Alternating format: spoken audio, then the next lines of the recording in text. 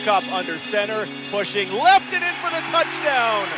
Flips it to Oliveira, 15, 10, 5, ducking his head, Oliveira for the touchdown. Typical Zach Collaros under pressure magic. It's caught by Lawler at the 5, spinning, driving, Kenny Lawler for the touchdown. Collaros looking right, out route, caught on the goal line for the touchdown. Collaros pumps, going to the end zone for Schoen, who's open on Marshall for the touchdown. Dalton Schoen on Nick Marshall, touchdown. First and goal from the 8. Collaros looking left. Who's going to get it? It's Schoen inside the 5. Dalton Schoen again. 41 and 3 touchdowns from Dalton Schoen. What is this game? With 7 seconds remaining in the half, Saskatchewan 6 points. The Bombers 6 touchdowns. Winnipeg Blue Bomber football on 680 CJOB. The pregame show is brought to you by Olympic Building Center, where you build with confidence. Here is 680 CJOB's Derek Taylor. Man, that audio is just like fine wine. It just gets better the further we get from it. 6 touchdowns on 6 drives for the first time since the CFL started tracking this stuff in 2007. The Bombers roll the Saskatchewan Roughriders. How many points did they score? 51-6 was the final score, because Brett Lawler missed a field goal that would have made it a 6-touchdown game. It was instead 6 touchdowns plus Have you ever a field said goal. 60 in a game before? No, I don't think I'd said 50. Set it as a goal. Before. You know, you put it on the wall. So you put it on your mirror. So every day when you look in the mirror, you can practice saying 60. Okay, this is a team that could get there one day. You never know. See, when I'm at practice, and Ed Tate, you know this, when you ask the guys to score more points or more touchdowns, they just slough you off like, it's not that easy. And all I think is, well, it sure looked that easy last week. It looked that easy last week. You'll have to, if you get to 60, you have to say it the same way you say 50 with the high. That's got to be different. The octave on the. I think it's got to be different. It's got to be 60? It's got to be unique, all its own, or lower. It has to be special. 60. Oh, we'll go bad. French. Not bad. I'll learn 60 in some other language. What food item goes with 60? We know the 50 burger. What's the 60? Great question, Doug. You need to be ready for this, Derek, because what if it happens, it springs upon you and you're caught with your pants down. You absolutely can't be. This is 60 is a moment. This is why on CGLB broadcast we are prepared for anything that might happen. If they put down 60 on the Hamilton Ticats today, you will be entertained. We are in the CertainTeed broadcast booth in Hamilton, professional grade building materials, pro all the way. Derek Taylor, the Hall of Famer Doug Brown, the Hall of Famer Ed Tate. What do you call me in those boiled out of my glass? Handsome and wonderful? I forget. Lovely and talented. Lovely and talented. Maybe handsome be wonderful. If you just, that'll be next year. We'll do that next year then. It is a beautiful day for football. You can just call him my twin, like everyone else does. You just do that, Ed. That is like fine wine, too. That one will never get old. We were if you come to a Bombers home game, we are posted up 2 hours before doing pregame in the tailgate party zone, and someone last week continued the joke. Very hard to figure out which one of us, who is who around here. It's just confusion en masse. We're here in Hamilton. It's Hall of Fame week. We're at the home of the Canadian Football Hall of Fame. I'll go down and see myself in that bust a little later on. It'll be great. It's going to be a good adventure. Honestly, get your picture taken with your bust. There you go. Please, we need to do that on the way up. I already kissed myself on the mouth on the way up here. I stopped on the 4th floor on the way up. Too much information. Comb my hair a little bit. It was nice. Beautiful day for football in Hamilton. It is sunny, temperature in the low 20s, a bit of a breeze. There will be nothing to affect a tremendous performance from the Winnipeg Blue Bombers and the Hamilton Tiger Cats. Kickoff coming up a little after 3 o'clock. All right, I need to ask you guys, because it was about 6 weeks ago where I said to you guys, man, I cannot wait for the 2 weeks where the Bombers play the Toronto Argonauts and the BC Lions. Because, man, that's the 3 best teams in the CFL, and I want to see how good the Bombers are. I need some signposts. We're now a couple weeks away from that, and I feel like I've had a hard time focusing on this game because I'm so excited about, on the other side of the bye, the Bombers and the Argos. At home. Yes, exactly. It's the only matchup. The Andrew Harris thing even adds a little extra layer of spice to it, but I'm so excited about that.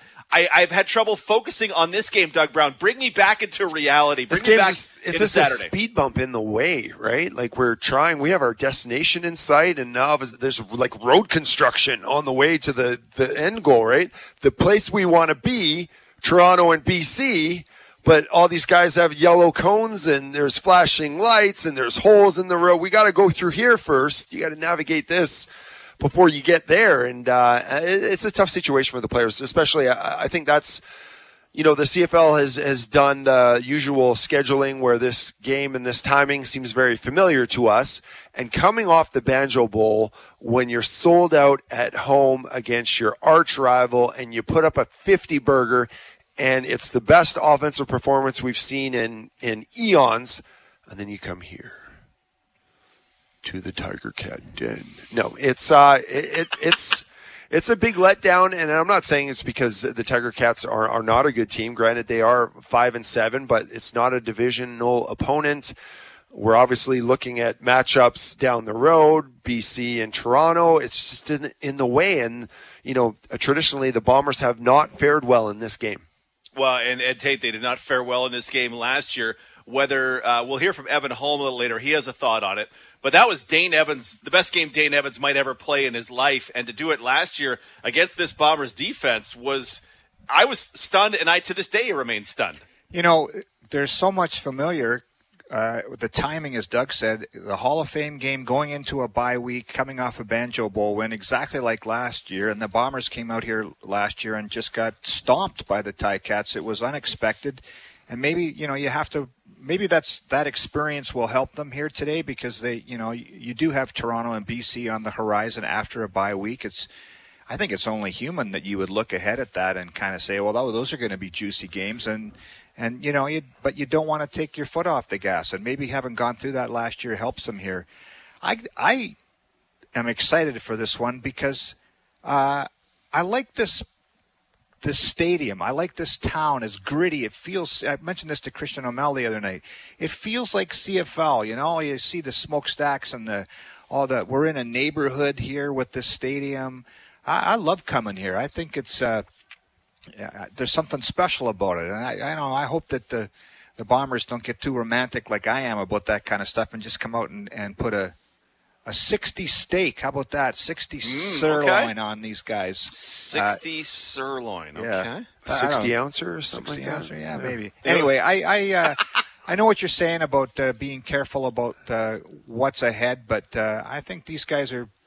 Having gone through last year, we'll get it right here today. I took my troubles to Jamarcus Hardrick, the veteran offensive lineman, and I just asked him, with all this coming up, a chance to play the 11-win Toronto Argos, who have clinched first place in the East already, and BC, the rubber match in that series. How does he keep his focus on this game?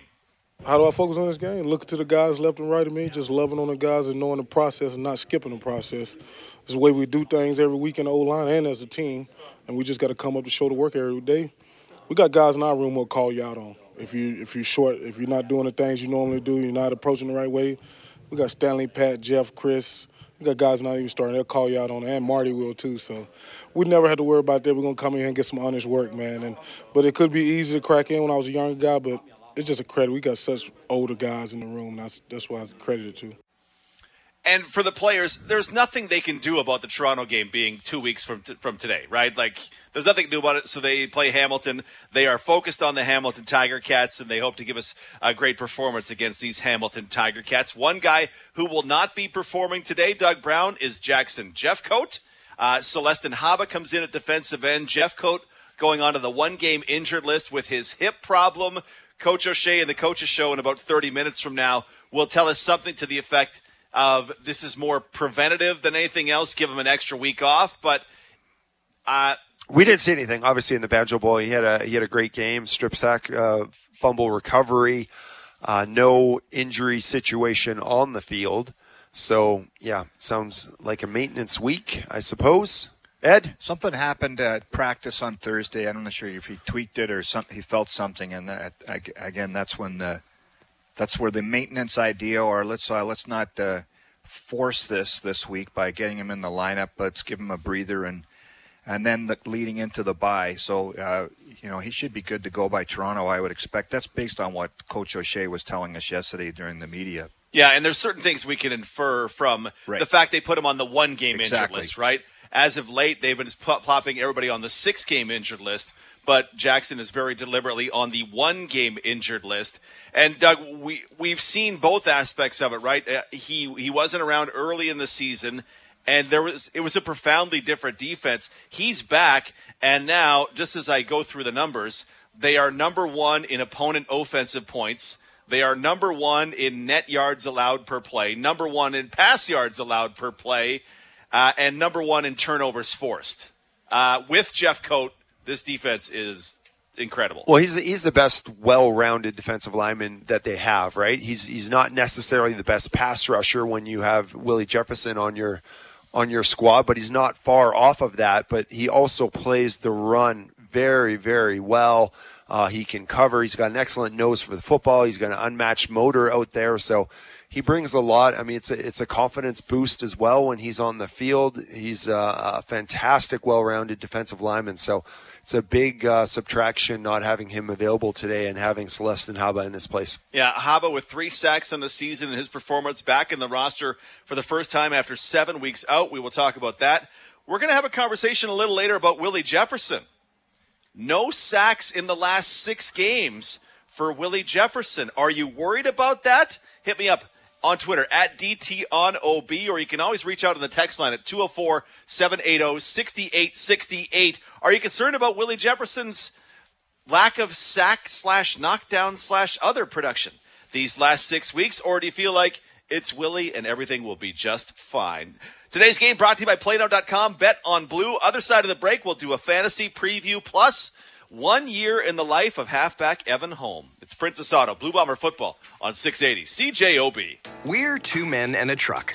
So, you're moving to a new home, and all that's left to do is to call a mover you know you can trust. Well, naturally, you think 2 men and a truck, since you know they have lots of men and lots of trucks. They'll wrap, pack, and move everything you own. With a 96% referral rating and the professionalism you can trust, the choice is simple. For a free in-home estimate, call today. We're 2 men and a truck.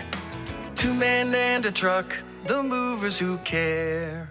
Lace up your sneakers for the 13th annual Canada Walks for Bladder Cancer. Did you know this year approximately 12,500 people will be diagnosed with bladder cancer? This fall, you can make a difference by walking with participants across Canada. On September 23rd and 24th, join us as we raise awareness and funds for the 5th most common cancer in Canada. Let's create a world where bladder cancer is just a memory. Register or donate today at bccwalk.ca. That's bccwalk.ca. Being a sleep expert at Sleep Country, I've met a lot of couples who can agree on everything except what they want from a mattress. Plush or firm, cooling or cozy. You don't need to choose. We can match you to a mattress and sleep essentials that have what you both need to get a great night's rest. Because at Sleep Country, we solve sleep. Find a mattress with the right mix of comfort and support, like the Sealy Queen mattress for only $5.99 until Tuesday at the Mix and Match event on now at Sleep Country.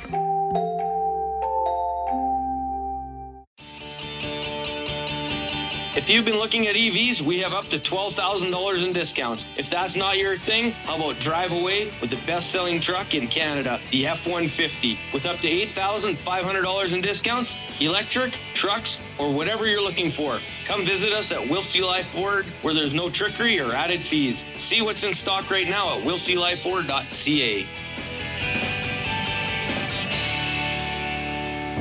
Winnipeg Blue Bomber football on 680 CJOB.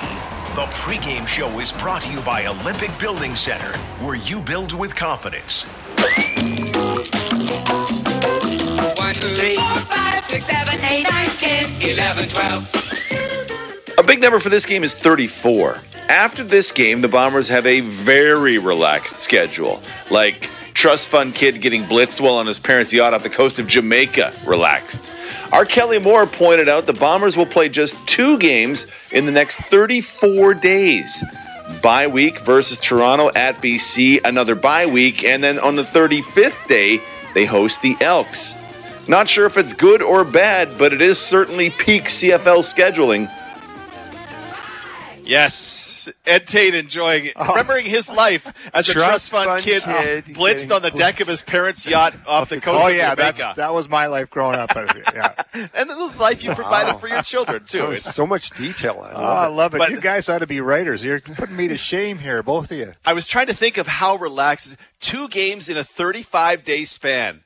After this is like I said, there peak CFL scheduling, 2 bye weeks in the course of 4 weeks. This is when you want them. This is when you want your bye weeks, right? And that's the thing. If you're Toronto, right, and you had 3 bye weeks in the first half of the season, you might hate your life at the end. The Bombers get a chance to get healthy, and then after that last bye week, they'll play 2 games and then probably get another bye week because of the playoffs. And we'll all do the conversation of sharp or rusty. What will you get over the bye weeks? Pre-game show brought to you by Olympic Building Center. Tackle all your at-home projects with Olympic Building Center. It was September 17th of last year.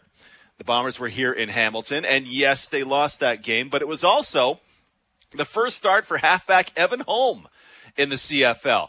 He had 5 tackles that day. He had a pass defense. Was in real good coverage on, I believe, it was David Ungerer scoring a touchdown down to our right. And we got a first look at Holm, who is tremendous this season. Borderline, is he going to be a West All-Star at halfback level this season? So his first start a year ago, what does Evan remember of that game? We got pounded in the first half, kind of made strides in the second half to come back, but it kind of wasn't enough. Felt like we kind of were just coasting in the bye. Just wasn't a great game. Did it feel like you were coasting into the bye? Or is that just kind of the game we got beaten and... that was just kind of the feeling, I guess. We're like, we just got to make it to the bye week. We get to rest. And we just didn't come out like how we wanted to as a defense, really. So... Could you evaluate that Evan Holm from that day and where you believe you are a year later as a football player? I'm a lot more comfortable, I would say. I didn't have a bad game there, but as a defense, we had a pretty bad game. I'm a lot more comfortable, just adjusted to the game more. So I've leveled up, but I'm a lot more comfortable, I would just say. What's led to that, do you believe? Just reps, getting reps in practice and live reps in the game, and just having trust in my speed and my ability to tackle. Just reps, really. What does comfort look like then? How would you describe when you say you're more comfortable? What does that mean? I'm not overreacting to certain things. I've seen certain route concepts, so I'm not like, my eyes aren't everywhere. I kind of know where my help is or what I'm supposed to do. Obviously there's still mistakes I make, but I'm just more comfortable about the routes coming at me. I don't have to overreact to things, or I'm not looking in the wrong spot as much as last year. That is halfback Evan Holm, number 2 on the team in tackles with 52, number 2 in the league in pass knockdowns with 10. He's got an interception and a tackle for a loss.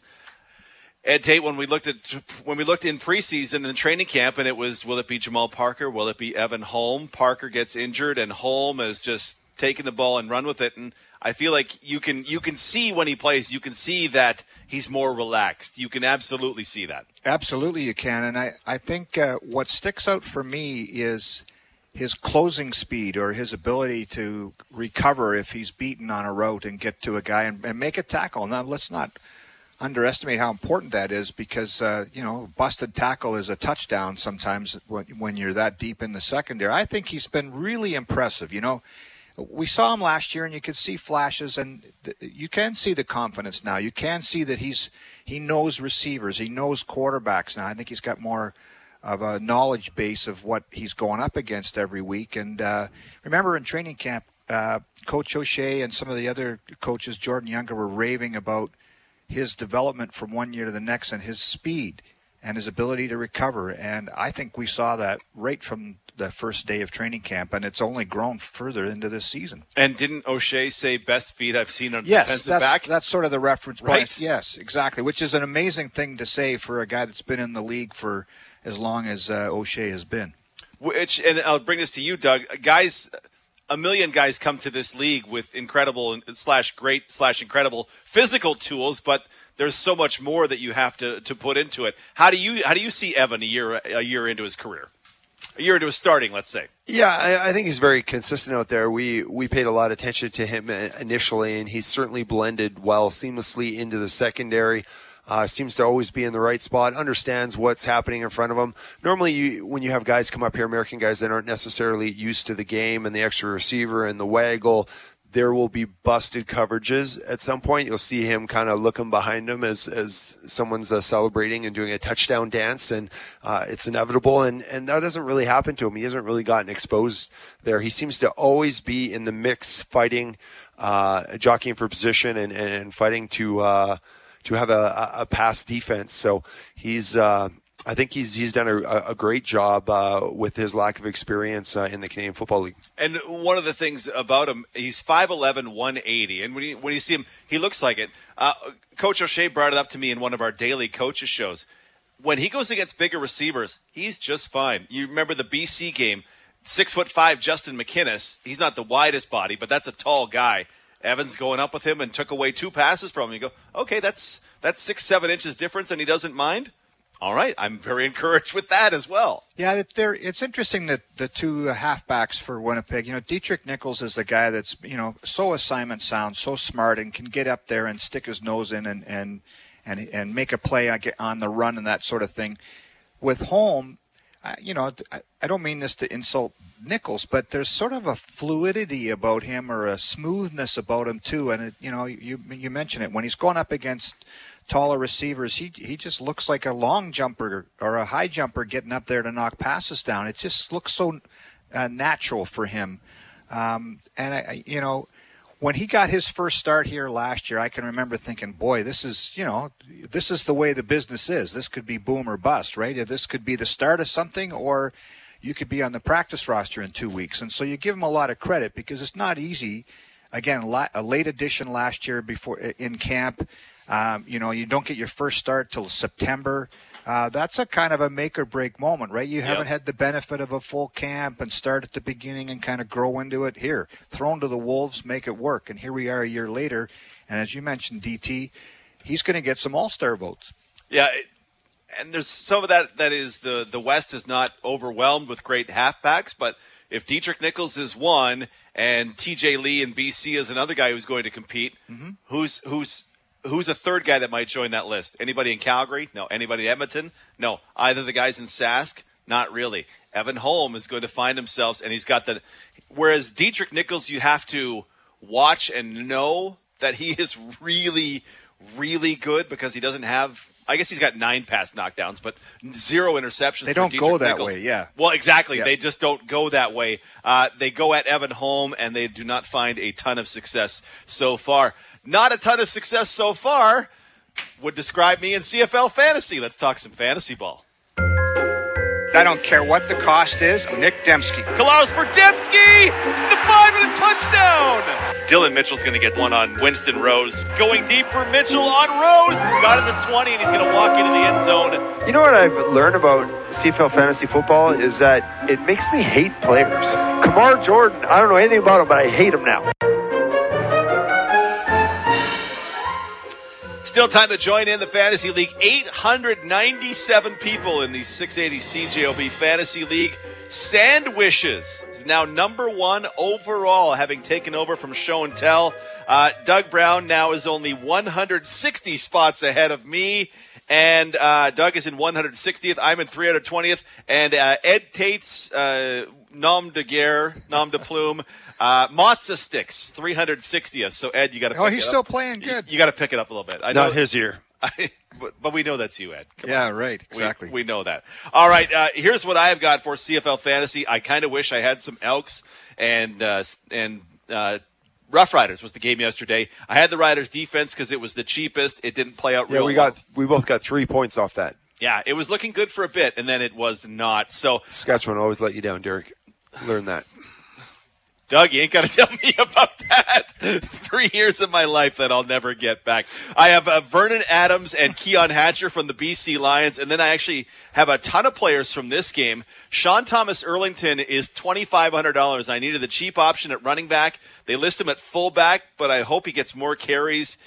He hasn't had a ton of touches since he's been back from injury. I'm taking Brady Oliveira, and Kenny Lawler remains $10,000. So that one is on my list as well. And Tim White is really booming since Scott Milanovich took over this Ticats offense. There are yards to be had for this Ticats offense. So I have 4 different players from this game. Doug, you went Saskatchewan defense, and then where else are you? Vernon Adams is my captain, my quarterback. Jamal Morrow got me 13 points. Fletcher got me 7.2. Keon Hatcher I got from BC. I got Tim White in this game. I also got Hollins from BC. So I'm not going to catch up to you at all this week. Yeah. Well, Kenny Lawler, 4 touchdowns. Then I might be able to get within 100 spots of Doug Brown in this one. All right, Ed Tate, we've got the Bombers and Ticats. I need your pick to click from this game. I'm going to say that Dalton Schoen keeps the touchdown machine rolling here. I'm just looking up his numbers here. Sometimes you forget this, but he's got 26 touchdowns in 31 CFL games. That's a pretty good ratio. You know, I'm mathematically challenged, but I know that's good. So my pick to click today is that Dalton Schoen continues to find the end zone at least once today. Let's see. So last week he would have been good for 33.4 points. So that's I like that pick quite a bit. Doug Brown, your pick from this game. Tim White. I want the Hamilton Tiger Cats to lose by 50 points, but I want Tim White to have 200 yards and 2 touchdowns in this game. So 64-14. I like that. Okay. 60 sirloin. There you go. Hamilton is not overwhelmed with great receiving options, so I'm 100% with you on Tim White as opposed to Terry Godwin. Tyreek McAllister gets in at that Nick Dembski spot. Omar Bayless is going to start for Duke Williams. Keandre Smith is a 5th receiver. They are not overwhelmed with great receiving options, but Tim White is legit a great receiver in this Canadian Football League. The way I think the game goes, I hate to be too chalky, but Brady Oliveira is going to have a game. The Bombers, to me, win this game comfortably, which means plenty of action in the run game. Good call, yeah. And if Kolaris has any struggles at all, they know they're going to be able to go to that run game. It's been so beneficial to them this season. So Brady Oliveira. Hit me up with your pick to click on the text line, 204-780-6868. Also, getting some opinions in. Any concerns about Willie Jefferson these last 6 games or in the next 6 games as we continue to go forward? Those are our picks for this game. If you are have your phone nearby or you enjoy podcasts, may I recommend to you the True North Football Podcast. It's a Chorus-branded production. Myself, the voice of the Elks, Morley Scott, and Dave McIver, one of the hosts of the Calgary Stampeders games. We all get together and talk some football. And this week we lamented, what on earth is pass interference in the Canadian Football League? Why can Geno Lewis shove a running back into the stands and then a play later, or shove a defensive back into the stands, then a play later, another defensive back gets called for touching a receiver, breathing on him? Why? What's the deal? Where does it come from? Why does it happen? And why isn't it the same thing in the exact same game? The True North Football Podcast, wherever you get your podcasts, please do subscribe. Leave us a 5-star rating and review. So we check out the field here at what used to be Iverwin Stadium, now Tim Hortons Field. Castillo making some kicks. Taylor Powell throwing some deep routes down here, getting ready. The Ticats quarterback has a stiff challenge in the Bombers defense ahead of him. The coach's comments are on the other side. Plus, Brandon Alexander is expecting. We'll talk to him about that. It's Princess Auto Blue Bomber Football on 680 CJOB. Hi, I'm JC Ross, FMC Account Manager in Eastern Manitoba. I'm happy to report that Authority 480 and Authority Supreme herbicides can now be fall applied to control kochia and more next spring. This makes our robust fall portfolio even more powerful. Authority brand herbicides are also part of the FMC Clean Fields Community Yields program. For every acre purchased, FMC will donate 10 cents to a community group in your area, chosen by your participating retailer. Here's to clean crops and strong communities. When it's time to talk about drugs with your teen, do you need support? Do you have questions and wish you had more information? The Parent Support Hub at Drug Free Kids is there to help you with everything related to teen substance use. The Parent Support Hub is also a virtual safe space where parents receive advice and support. This free 24/7 service allows parents to chat online and even speak directly to a mental health counselor. For more details and support with your teen, Drug Free Kids Canada. I have a lot of debt, but I'm scared to get help because I'm afraid bankruptcy is my only option. When it comes to debt solutions, many people think it's either a debt consolidation loan or bankruptcy, and nothing in between. The reality is that there are many options to consider, from credit counseling to debt management to a consumer proposal. My name is Vicki Dole, and I'm a licensed insolvency trustee at BDO here in Winnipeg, and I can walk you through all your debt relief options for free. Call 1-833-BDO-TALK or visit bdodebt.ca to book a free consultation today. Hey Google, find that video again on why the dishwasher won't drain? Larry, I thought you fixed that yesterday. Didn't work. Larry, why wouldn't you just get a new one then? But the video said it was an easy fix. Maybe I missed something? Larry, dishwashers don't last forever. Now, Larry, open your wallet and get a new one. Google, stop with the Larry. Why? Because my name is Steve. Don't be so sensitive, Stan. Appliances don't last forever. When they're ready for the curb shop, midlandappliance.ca. Winnipeg Blue Bomber football on 680 CJOB. The pregame show is brought to you by Olympic Building Center, where you build with confidence. Who's in, who's out, and what should we expect from the Bombers in this game? The man with the answers is the head coach, Mike O'Shea. Mike, some roster changes for the game. No Jackson Jeffcoat. Did he get nicked in practice? Because we saw him on Wednesday, but then closed practice on Thursday. Yeah, just more of a maintenance thing, trying to play the long game with him and make sure he's healthy for the remainder of the season. Yeah, he's. I'm going to understate it. He's been pretty good. Yes. Yeah, he's always good. I mean, he's born to play that position, right? He relentlessly rushes the passer. He plays the run with a lot of zest, right? Like he's another fierce competitor we have on our team that has a great motor, and we're trying to keep that motor revved up. Jackson comes off. Celestin Haba comes back on for the first time in a while. What have you liked about Celestin Haba this season? Yeah, he's every opportunity he's gotten, he's produced, right? He has a couple complementary moves he uses. He'll play the run hard. He'll work hard through the entire down. I said earlier, he's some of the things you like about him off the field is he's always trying to learn. He's staying in it, and he's got to be one of the happiest guys you'll ever meet. Which was super interesting for you to say, because you say that about a lot of guys, and I go, there's a specific kind of guy it feels like you recruit, and good football player and happy guy, and that leads us to Tanner Schmeckel is on the roster too. Yeah, I mean, do you really want to go to work every day with guys that are not content? Absolutely not happy, no chance. Right? And I don't mean content in a bad way. They want to keep working to make sure that they are ready whenever they're called upon, but you love guys that love to come to work. Do you believe in week-to-week momentum? Does 5 touchdown passes and 6 touchdowns and 6 does that carry over from last week? No, I don't think so. I think you can generate momentum in games. I think that's palpable. Week to week, I have a hard time with that. Different opponent, different practice week, all those things. I believe that, players can recognize, throughout the season how their preparation or their process works and how it doesn't work. And, a few weeks ago, what we were doing probably wasn't working. And then last week, everything seemed to work. So if they can focus and harness a bit of that, not as momentum, but just as a deeper understanding of what went into their process in different weeks and how it affected everything, I think that'll be growth. We were talking to Patty Neufeld yesterday, and much of the post-game in this week we talked about Zach was in a flow, and the receivers were in a flow, and Brady was in a flow. The offensive line for 10 weeks feels like they've been in the flow too. Yeah, I mean, they've been good for a long, long time.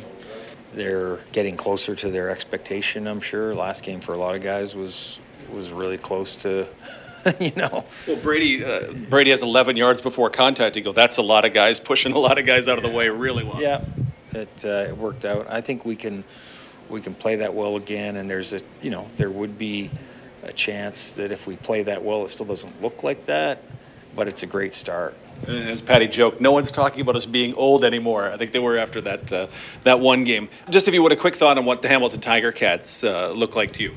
As in last year, they're sort of hitting their stride right now in the last third of the season, and coaching change with Scott. Got their offense playing well, Powell seems to have a lot of confidence, and deservedly so. He seems to be taking care of the football and delivering it well. They got a good run game. Butler's a very versatile player. They get him the ball different ways. So, yeah, and they're a well-coached team. So they're going to be tough, as usual. Hear more from Mike O'Shea on The Coaches Show, Monday from 7 to 8 on 680 CJOB. About an hour and 30 minutes away from kickoff here in Hamilton. It is the Bombers and the Ticats. Today's game brought to you by PlayNow.com.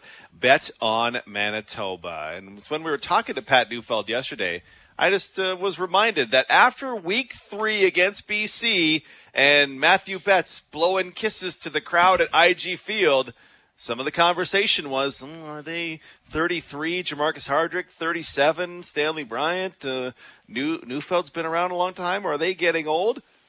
We haven't asked those questions in quite some time, Ed Tate. No, and Patty had some fun with you about that yesterday. Again, as you mentioned about saying nobody's talking about how old we are again anymore. So it was interesting. That game was it felt like a little time capsule, right? And you thought, oh, my goodness, the Bomber O-line's aged out all at once at the same time in a 60-minute span. And then since then, they're back to normal again. And to me, they're pounding the football, which is always a good sign for an O-line. They're protecting well. I mean, you get 5 passing touchdowns in the first half last week. The O-line's doing something right.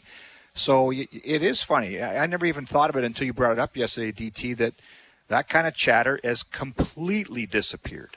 Yeah, and it's not necessarily that it's perfect, but, Doug, I was rewatching last week's game and charting it out, and I'm like, Brady legitimately, on this particular carry, there's 11 yards before contact, and you go, that is really nice from this front five, and we just don't talk about them enough, so I wanted to make sure we talked about them here.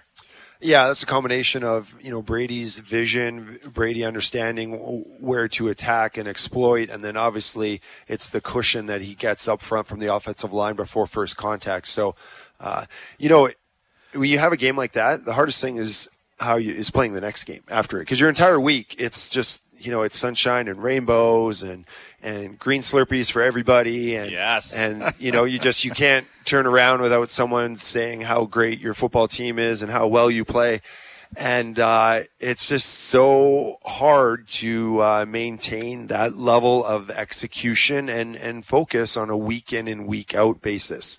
To score 50 points, to score 6 touchdowns in your first 6 possessions it's absurd. You may never see that again, right? And it just shows you how difficult it is to play at that level.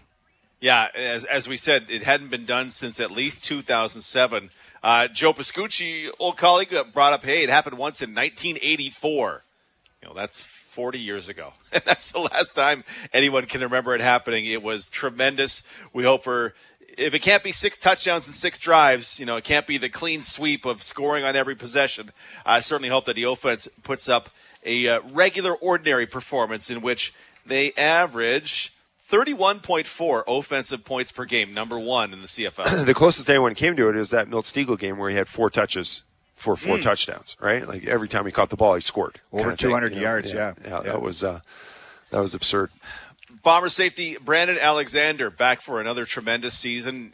Maybe a little slow start, but now he's right back where he should be. 2 interceptions, 30 tackles on the season. Announced on Instagram that he and his wife-to-be are expecting a baby boy in February. And baby boy was all in capitals. So I went to Brandon this week, wanted to talk to him about it. Is he excited? Is he nervous? Is he terrified? How is Brandon Alexander?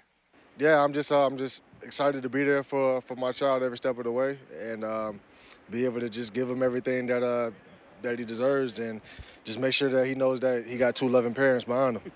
This is usually a question that would get asked more to women, but have you always known you wanted to be a dad? For sure. Yeah, definitely I wanted to be a father. I wanted to give, game that, my pops and my father gave to me growing up and, I want to, go ahead and give that back to my children, whether it be a son or a daughter, and maybe future I'll have a daughter or something like that. But for now, when my son gets here, around February time, we'll be ready to go.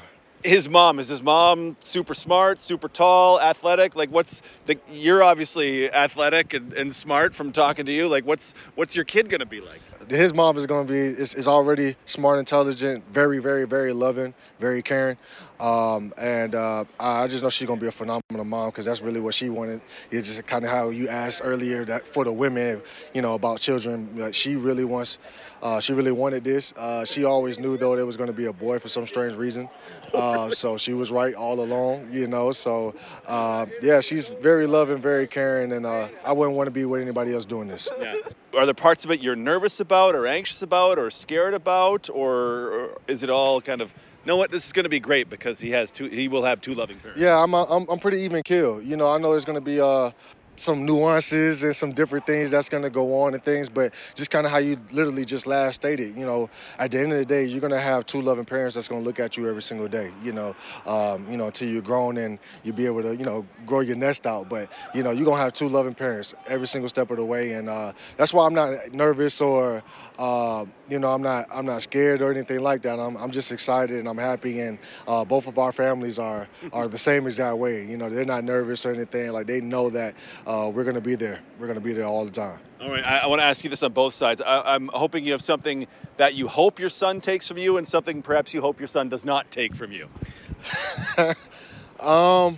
Work ethic, just being a hard worker, being, coming in and, you don't have to get asked to do things, everything is initiative, you know what's right, so you're going to go just do it regardless, and, it's the best thing for you. So, definitely, what that instilled, and something that I don't want, to be real with you, I don't know if I really want to see my son crash out on the football field if he decides to play football, be able to just hit people really hard and stuff like that. I would understand if he does it, but if I would rather him play smarter than I play. Punters can make big money in football, right? A lot of things can, punters, snappers. Long snappers can play forever. A lot of stuff can, but I'm in the best interest of the family and, whatever that my son wants to do and anything, even wants to be a doctor or whatever the case may be. It doesn't matter to me as long as he's doing something productive, I'm all for it.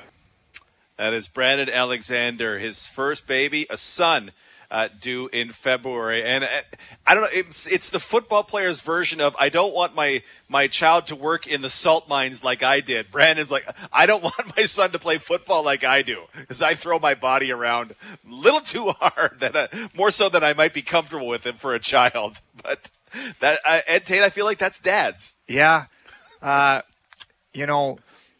Brandon's going to be a great dad. And, if you know his story, he's had a complicated relationship with his birth father, and his stepfather was an important part of his life, and so was his mother. But he's written a song about his relationship with his birth father and that whole thing. And so there's a lot of layers to Brandon Alexander. He's like you said, he's well thought out man. Can I find this song on YouTube or something? It's on his album. He's a big time artist now. Has he got a handle? How do I find it? B''A, I think. I'll find it and I'll send it to you. Okay, please. Follow him. I got it. He's on Spotify and everything. So anyway, I'm happy for him because you can tell in your interview, DT, that he's excited about it too, right? And he wants to be a good dad. And, man, I thought that was a pretty powerful chat you had with him because I think you can tell how excited he is for it. Well, and it doesn't necessarily match up because Brandon appears to like to hit people super hard, and you never know. I've known football players who like to hit super hard because they couldn't do anything else, and that was they weren't the sharpest tools on my high school team. They weren't the sharpest tools, but Brandon, I mean, I said it to Brandon last year, like whatever he does after football, you just look at him and go, you're going to be incredibly successful at whatever you do because you're smart, personality, the work ethic thing really struck with me. Anything for you, Doug, that stuck out from BA as he approaches having his first child? Yeah, just a guy like that. The how meticulous he is in preparing for his craft and how thorough he is, and the fact that he's a leader and he understands not only his responsibilities but those around him. All these things will translate well for him from fatherhood to his next vocation for sure. When his child inevitably says, "Hey, I need to have a pool," what advice might you give him? Oh, boy. Well, there's a checklist we might want to go down there. Certainly have your future home inspected. Make sure. Yeah, there's a litany of things. We just do a sounds like there's a podcast here.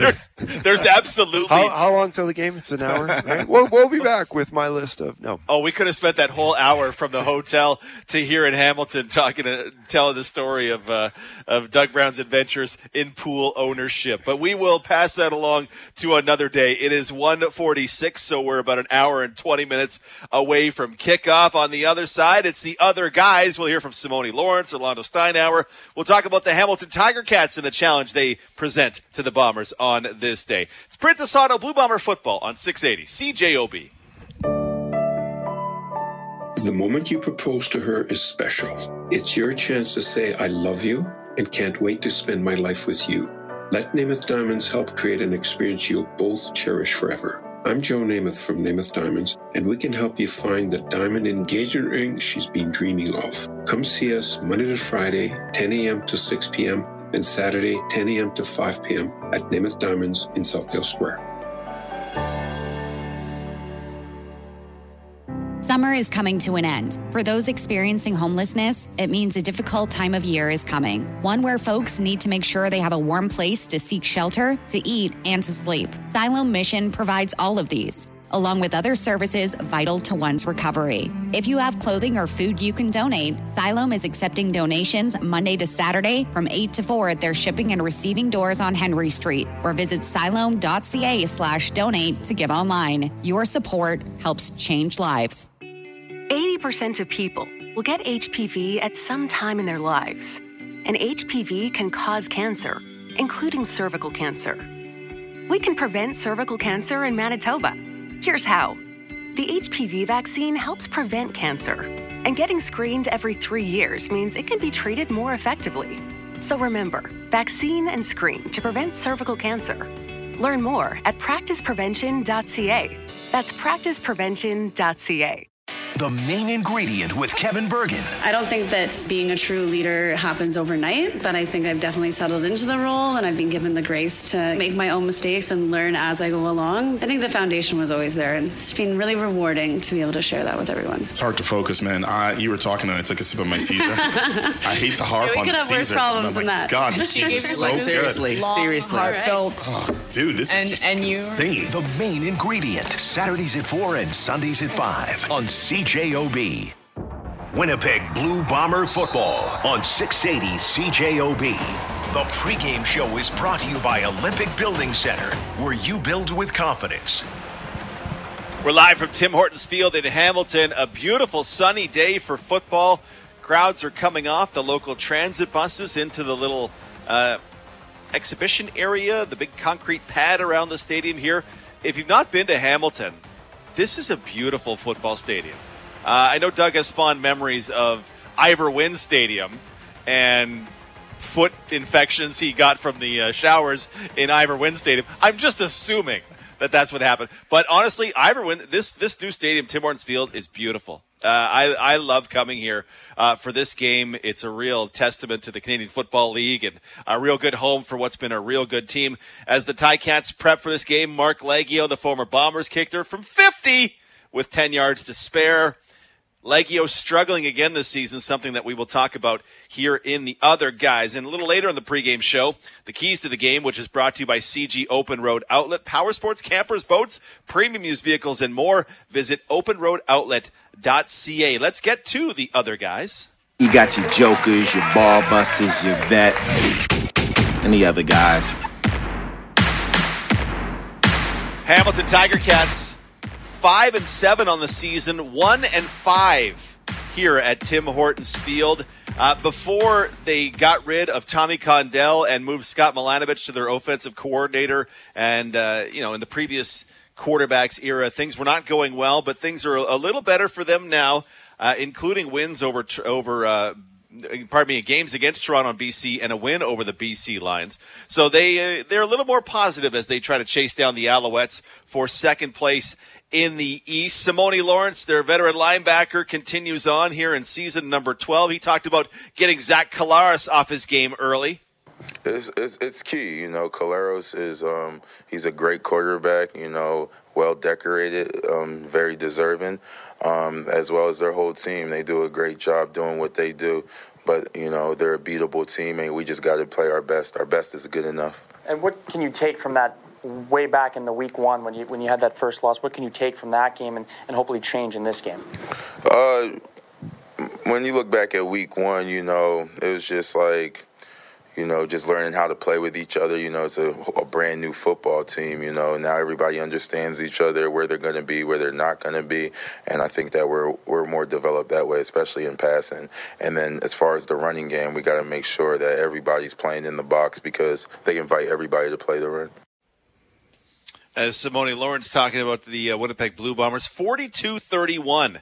The final in week number one, that game in Winnipeg with Bo Levi Mitchell at quarterback. This is head coach and president of football operations Orlando Steinauer. His impression of the Bombers' defensive front. You know, you put on tape and they're productive. There's no doubt about it. And their production leads to, you know, the secondary and backers being able to fly around and be free and mix up their coverages and generate things. And then when your offense scores points, you can take more chances that way. So, you know, I think part of you're probably relaying to the analytics and that we had less sacks, but I think part of that goes to the quarterback too, of getting rid of the ball. So it kind of goes hand in hand, and you know, sometimes you're right on the coverages and the reads, and sometimes you do have to eat it, and that's the best decision. Last week it just worked out better for us that it didn't show up in the analytics stat column, but I do think that we did play better collectively up front. As Orlando Steinauer talking about his team, I don't know, the Ticats, they're in contention in the East, but it's when you change horses in midstream, like you go to a new offensive coordinator, I kind of look at the before time and the after time. Before Milanovic came in, 6 touchdowns and 15 interceptions in the pass game. That's not great. 1 to 2.5 is not a great ratio there. Since Milanovic came in, it's been 4 games. They're up a yard per attempt, 7 touchdowns and 1 picks by controlling the passing game a little more and fewer deep shots, but more control. So, I don't know, Doug, 5-7 football team with a negative point difference and a third-string quarterback and injury troubles. I come into this game thinking the Bombers should handle this well, but then I come in with it's only game 5 for Milanovic and company. So I don't know if I 100% know what to expect from Hamilton. Haven't they really changed their mentality as well, right? Like they went and beat British Columbia. Am I correct? Yeah, correct. In BC as well, right? Yep. And that was a real physical style. You know, they kind of decided their blueprint for BC, and I think that's carried over, has been, you know, just to run right at them. And to be more physical with them. They think the BC Lions are vulnerable against the run, and you know that power sector on first down, and it's a bit of a mentality change for you know what you expect when you would traditionally play a Hamilton team, being the sense that they just wanted to sling the rock all around and just be pass happy throughout their offensive displays. So. I think it's a big mentality shift, and it's obviously been quite successful in that short time frame that they've had this change implemented at offensive coordinator. Well, they went and got James Butler in free agency, so you feel like you probably should use him, be it in the run game. But that went out the window. We saw that. You know, you were just waiting. You were like waiting for the next first down when they were just going to abandon this totally. Like you said, how long will they hang on to this balanced attack in Hamilton before it's just out the window and they just, you know, resort to their traditional habits? Yeah, which I don't know if Duke Williams now on the 6-game injury list, if they have the receivers apart from Tim White, who I think we all collectively love and individually love. I don't know if they have the weapons apart from that to feed something. So I feel like Milanovic, if he's going harder to James Butler, makes a ton of sense here. Yeah, absolutely, it does. To me, this is kind of a funny team to get a read on, right? They're 5-7. 3 of their wins are against Ottawa. Another win's against Edmonton. And then the one against BC out of nowhere. Right, the one against BC out of nowhere.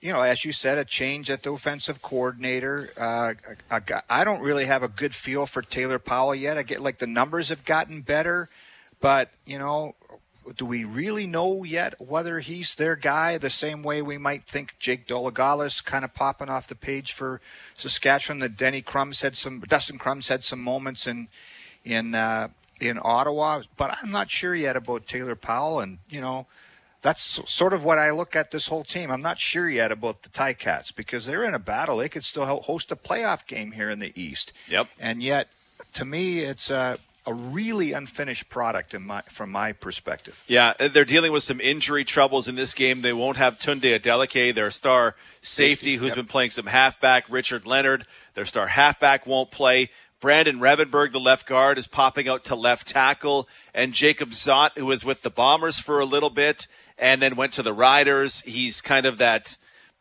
guy you bring onto the practice roster if you need somebody. He will start at left guard in this game as Joel Figueroa and Dayton Black they're back on the roster. I don't know if they're back from injuries or else you start Figueroa at that left tackle spot. It will be interesting to see how much Willie Jefferson is covered in his own saliva thinking about the thoughts of twisting inside on Jacob Zott. And Brandon Revenberg's a great guard. I'm curious to see if he can hold it down at left tackle in this one. And we mentioned Mark Leggio doing some warm-ups. Leggio, of course, the kicker for the Bombers for the last couple of seasons. If you're wondering how he's doing in Hamilton, he is almost 6 points under expected based on his field goal attempts this season. So 10th out of 10 kickers in the Canadian Football League, which it's hard. I like Mark, so it's hard to watch him continue to struggle with his 13 of 17 on converts. 10th out of 10 kickers, yeah. In a 9-team league. And the ninth place guy is right about 0 point, right about league average, and Leggio is about 6 points below average. The league leader is 13 points above average. So there's 9 kickers, and then there's Mark, unfortunately. Yeah. It's hard, but still going. Yep. Still going. Still employed, still kicking. He can hit field goals, but we hope for just for Mark the guy, we hope for a little better. Right. For the Bombers playing the Ticats, we hope he clanks a couple off the uprights and the Bombers get a comfortable victory. Bison's in action today. They take on UBC. The Winnipeg Rifles, 1-2. They take on the Regina Thunder in a big game for them tomorrow. Excited to look at that. See if I can get up the. Yeah. And why didn't I get up the Bison score before I started talking about the Bisons taking on UBC today? Bisons looking for their first win of the season. Fingers crossed for Brian Dobie's crew. The surprise loss to Alberta. Alberta then upset Saskatchewan this week, yesterday, in fact. So Bison's trying to get it done without Jackson Tuchinski, their quarterback, who was in bomber camp last year. He got injured in the loss to Alberta. So hopefully they can get it going again. Oh, pardon me. That's a 3 p.m. start. That must be 1 p.m. Pacific time. So 3 p.m. start at UBC. So the Bison's about to get underway. It is just shy of 2 o'clock. On the other side of the break, we'll do some hot takes, including, can a running back be the CFL MOP? Ooh, burning questions coming up. I'm Skylar Peters. Coming up on the Film Room, it wasn't one of the Grey Cup battles against the Ticats, but for fans of the Canadian Football League, this game meant just as much. We revisit that coming up on the pregame show. You're listening to Princess Auto Blue Bomber Football on 680 CJOB. Sounds of the game, brought to you by PlayNow.com. Rosen is picked off immediately, taken away, and to the end zone. It's absolutely blasted. Relaxing in the end zone with his second touchdown of the game. Bet on Blue at PlayNow.com. Enjoy responsibly. Custom Premium Storage, My Second Garage. Keep your cars, boats, ATVs, and snowmobiles protected with heated storage units, a personal on-site wash bay, and 24-hour in-unit monitoring. My Second Garage is Winnipeg's first storage facility, thoughtfully designed with 16-foot clear ceiling heights to perfectly fit your lifestyle storage needs. Located in Oak Bluff on McGilvery Boulevard and in close proximity to Tuxedo, Lindenwoods, White Ridge, and Bridgewater. MySecondGarage.com. Customized premium storage. Manitoba's Controlled Crop Residue Burning Program only allows burning during specified periods when smoke will not create an unreasonable health hazard. Producers who do burn must have appropriate fire guards in place and must supervise the fire at all times. Producers who do not comply may be fined as much as $50,000. To find out when and where burning is allowed, call 1-800-265-1233 or visit manitoba.ca. A message from the Manitoba government. When it's time to talk about drugs with your teen, do you need support? Do you have questions and wish you had more information? The Parent Support Hub at Drug Free Kids is there to help you with everything related to teen substance use. The Parent Support Hub is also a virtual safe space where parents receive advice and support. This free 24/7 service allows parents to chat online and even speak directly to a mental health counselor. For more details and support with your teen, Drug Free Kids Canada.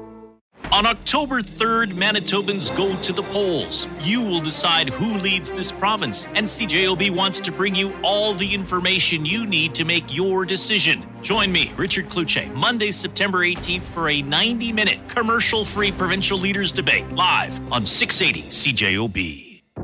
Winnipeg Blue Bomber football on 680 CJOB. The pregame show is brought to you by Olympic Building Center, where you build with confidence. This is a hell of a play. They'll fake it to a couple of guys. Klar's on a roll to his right. He's got a man open. It's caught by Lawler at the 5, spinning, driving. Kenny Lawler for the touchdown. Oh, are they going to mark him down? He dove into the end zone. They're going to say his knee was down. I don't know how he's not across.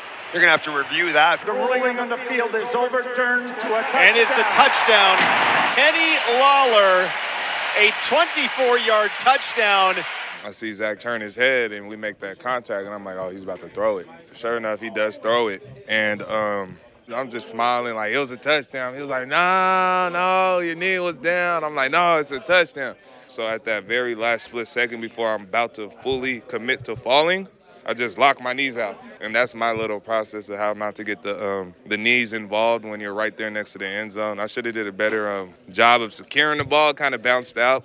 But, yeah, touchdown.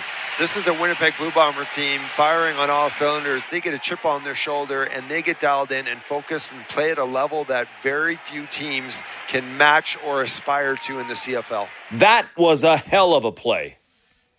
Kenny Lawler, 579 yards on 26 catches and 5 touchdowns. Not a bad 7-game span since his return from suspension earlier in the season. Today's game brought to you by PlayNow.com. Bet on Blue. The weather in Hamilton is ideal for September football. 21 degrees Celsius. Wind out of the west at 15. The Humidex makes it feel like 22. And as the crowd piles in their black Ticats jerseys, everything is set for a great game here in Hamilton.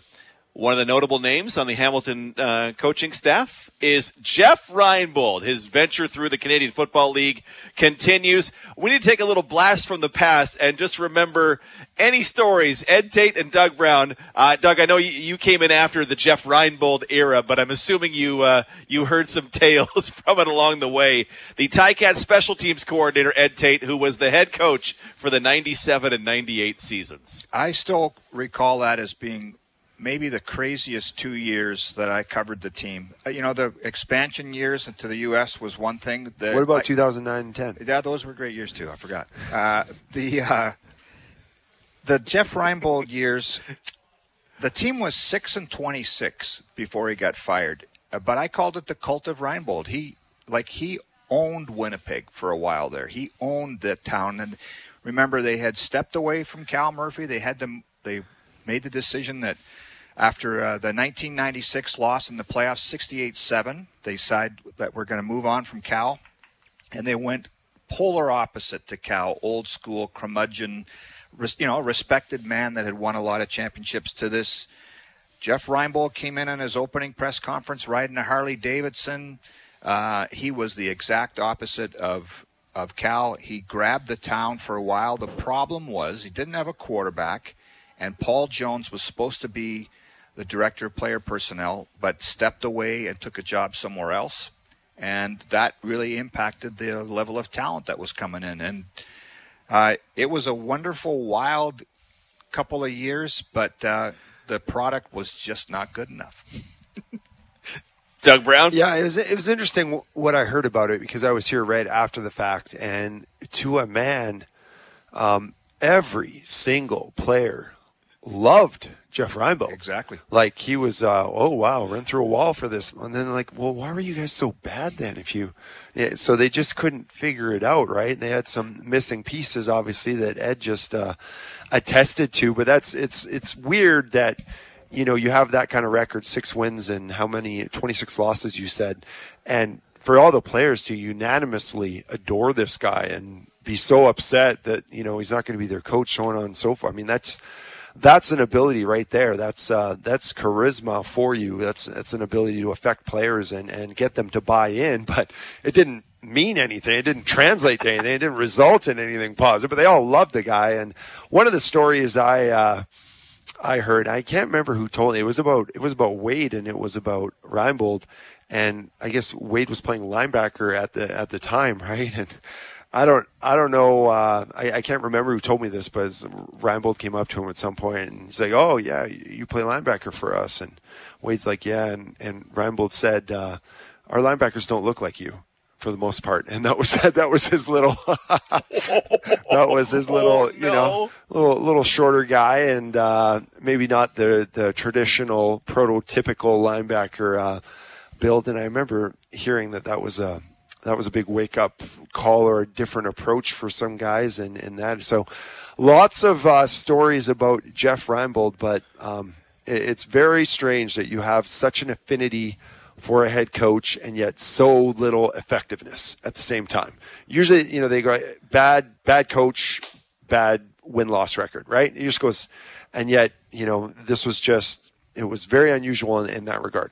Yeah, it's an era of football that if you're a Bomber fan, you certainly have your stories of Jeff Reinbold. And if you've got him, 204-780-6868, I want him on the text line because, Reinbold's still going. He's been through Montreal and BC and now back here in Hamilton as the special teams coordinator for the Hamilton Tiger Cats. Reinbold doesn't make the hot takes, but they will be. Is he 70 years old by now? Like, how old is he? I will have to Google that. Surfing keeps you young, right, Ed? Yeah, he's good for this league. He loves this league. He's a great And he guy. only writes in all capitals. Yes. On any of his social media. True. He does not know There's what a lot of exclamation marks. My God. Super frustrating to follow him on Twitter. Are you angry, Jeff, at us? Jeff Reinbold, 65 years old. He'll turn 66, I believe, on the day of the Grey Cup this year. Let's do some hot takes. This is why I'm hot. This is why I'm hot. This is why I'm hot. I'm hot cause I'm fly. You ain't cause you not. This is why I'm hot. Cam Poitras, the co-host of Jets at Noon and the man behind our morning sports run, joins us every week with his hot takes. Got the week off, Cam. Best wishes to you, my friend, but I will try to take it from here. I have some hot takes about this game, about these teams, about this season. I will fire them to Doug Brown and Ed Tate, and they will respond. Tell me if they agree, if they disagree. These are your hot takes. These are my hot takes, and these are scorching. Hot take number 1 for this game. I've been saying this far and wide. There is no result from this game, barring injury, that will change my opinion of the Bombers. Not even one bit. They win by 30, nothing changes. They lose by 30, I won't care. There is no result of this game that will change my opinion of the Winnipeg Blue Bombers. Doug Brown. No result outcome of this game that will change your opinion. If they lose today by 30 points, yeah. do you think any less of them as Grey Cup contenders? No, it reaffirms the fact that you need to get this team's attention. Every now and then they need a wake-up call or someone to call them out or someone to poke them with a stick in order to get them dialed in and focused. This is a team that has been swimming in wins for years now and competing for number 1 and a first-round bye and winning the division and going to the Grey Cup. So they're very accustomed to being successful as a football team. So I think if they have a failing right now, it's that they're not always as excited about playing every game as they are, at home in front of a sellout crowd, playing Saskatchewan after somebody headbutted your quarterback, right? These are all, sometimes they require some ingredients to provoke their best performance, right? And if they lost by 30 today, all those elements might not be there. Ed Tate. I guess I would be shocked, first of all, if they lost by 30. And then I would be a bit concerned because you've got Toronto and BC coming up. And then, that'd be great for Toronto and BC. If they lose by 30 today, I'd be like, guarantee victory in the next game at home against Toronto by 25. Premise, based on the scouting report, But then what if it's not? What if this is the start of a 3-game skid? Then you start to wonder. I keep saying this. The way this team is constructed the last few years, it gets judged on what happens in November, right? Because it's that good a team. And so that just goes right to what you're saying, DT. I think this team is going to have a home playoff game, and then we decide how good or not so good they are based on what happens in November. I think this team is the best team in the CFL, and I'll be shocked if they lose today and if they don't get it done in November. I think they're that good. All right, I'm going to take that as two guys agreeing with my thumbs up. Genius hot take. Hot take number 2. Get my papers all prepared. In this era of CFL football, a running back would need a minimum of 2,000 yards rushing to be voted most outstanding player. Oh, I say no. Running back, 2,000 yards minimum to be voted MOP. Doug, you're on this already. So, Brady, what's he at right now? 1144. So we got 5 games left. Correct. So if he does 100 yards a game, he's not going to hit that mark. Nope. And he could very well be, if he gets 100 yards a game to close out the season, unless Zach stands on and has more games like last week, I think he wins it. You think Brady does? Yeah, I think Brady wins it. If he rushes for 100 or more every single game to close out the season, I think he's the most outstanding player on this football team. In that, Brady would have 1,644 yards. Zach would have numbers better than what he put up last season. If Zach continues his pace, his interception numbers he'll have one way more higher, interception right? than last season. Well, we won't know. I said. If he continues his numbers, he'll have more passing yards, more passing touchdowns, and one more interception than last season. And that's where I come to. Zach won last year runaway with those numbers. But you think Brady's a legit contender if he and there's finishes also 5 voter strong. fatigue, as we've talked about as well. So, I mean, it doesn't matter who is deserving of it. It's all about who is going to get it, right? Yeah. And he is certainly the flavor of the week when it comes to young, up-and-coming catalysts of success for this football team. Here's why. Let me do this. Here's why I said 2,000 yards rushing. The last running back to be MOP was John Cornish. 1,813 yards at 7 yards a carry. That was a ridiculous season for the Stampeders. He was so good. Before that, it was 1998. Mike Pringle, 2,065 yards because they let him rush the ball 350 times, right? He was 6 yards a carry. Brady's at 5.9, but they ran the ball so much with Pringle that 2,000 yards. Before that, it was 95 Pringle. He had 1,791. I think in this era of passing, you need a ton of you would need a round number of yards, and that's why I say 2,000. Yeah, so I think to what Doug was saying, if Brady finishes strong here and puts up 100 or averages 100 yards down the stretch, we got to remember too. He's going to have a pile of receiving yards too, right? So he might be 2,000 and touchdowns yards from scrimmage, right? That might be a thing that works in his favor. Currently 15-12 as I do the math. Right. Yeah. So he will get to 2,000 probably yards from scrimmage based on how he's used in this offense. Having said that, my prediction is that when you guys vote, that Zach will be MOP, Brady will be top Canadian, and then they're leading contenders for the league-wide award on both of those two. To me, he's the runaway leader as most outstanding Canadian in the CFL right now. Yeah. Can he get both? Will be Winnipeg voters will decide this, right? They will say who's the team MOP, and the team has a vote in that as well. If this has happened before, and Doug knows this too. It drives me crazy as someone that used to be in the FRC, Football Reporters of Canada, vote on it. If you are most outstanding player and you're Canadian, you've got to be both. You can't split the vote, which has happened before, which drives me nuts. If you're the best player on the team, voted MOP, and then you're obviously the most. Then you're the best Canadian too. Well, there's been votes split, and it drives me crazy. Last year's most outstanding special teams player was not an all-star on special teams. That's weird, man. Voting sometimes, and that's why when I got my ballot, I'm exact on those things because I'm with you that those things drive me nuts. Andrew Harris in 2018 had almost 1,400 yards. Bo Levi Mitchell was the MOP of the West and then of the CFL. Is he going to break Andrew Harris's greatest rushing season?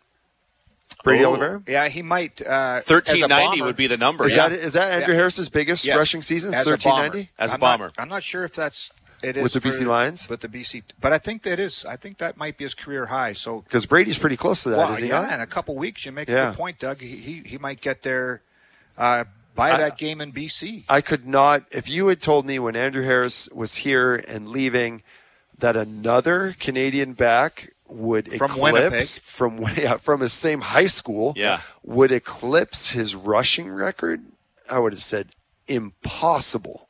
247 yards away with 5 games to go. 5 games to go. Wow. Yeah, it's going to happen. All right, hot take number 3 before we go. Despite losing in the division semifinal and having a losing record last year, and they're having a bad season this year, Orlando Steinauer, the head coach of the Hamilton Ticats, is absolutely unfireable.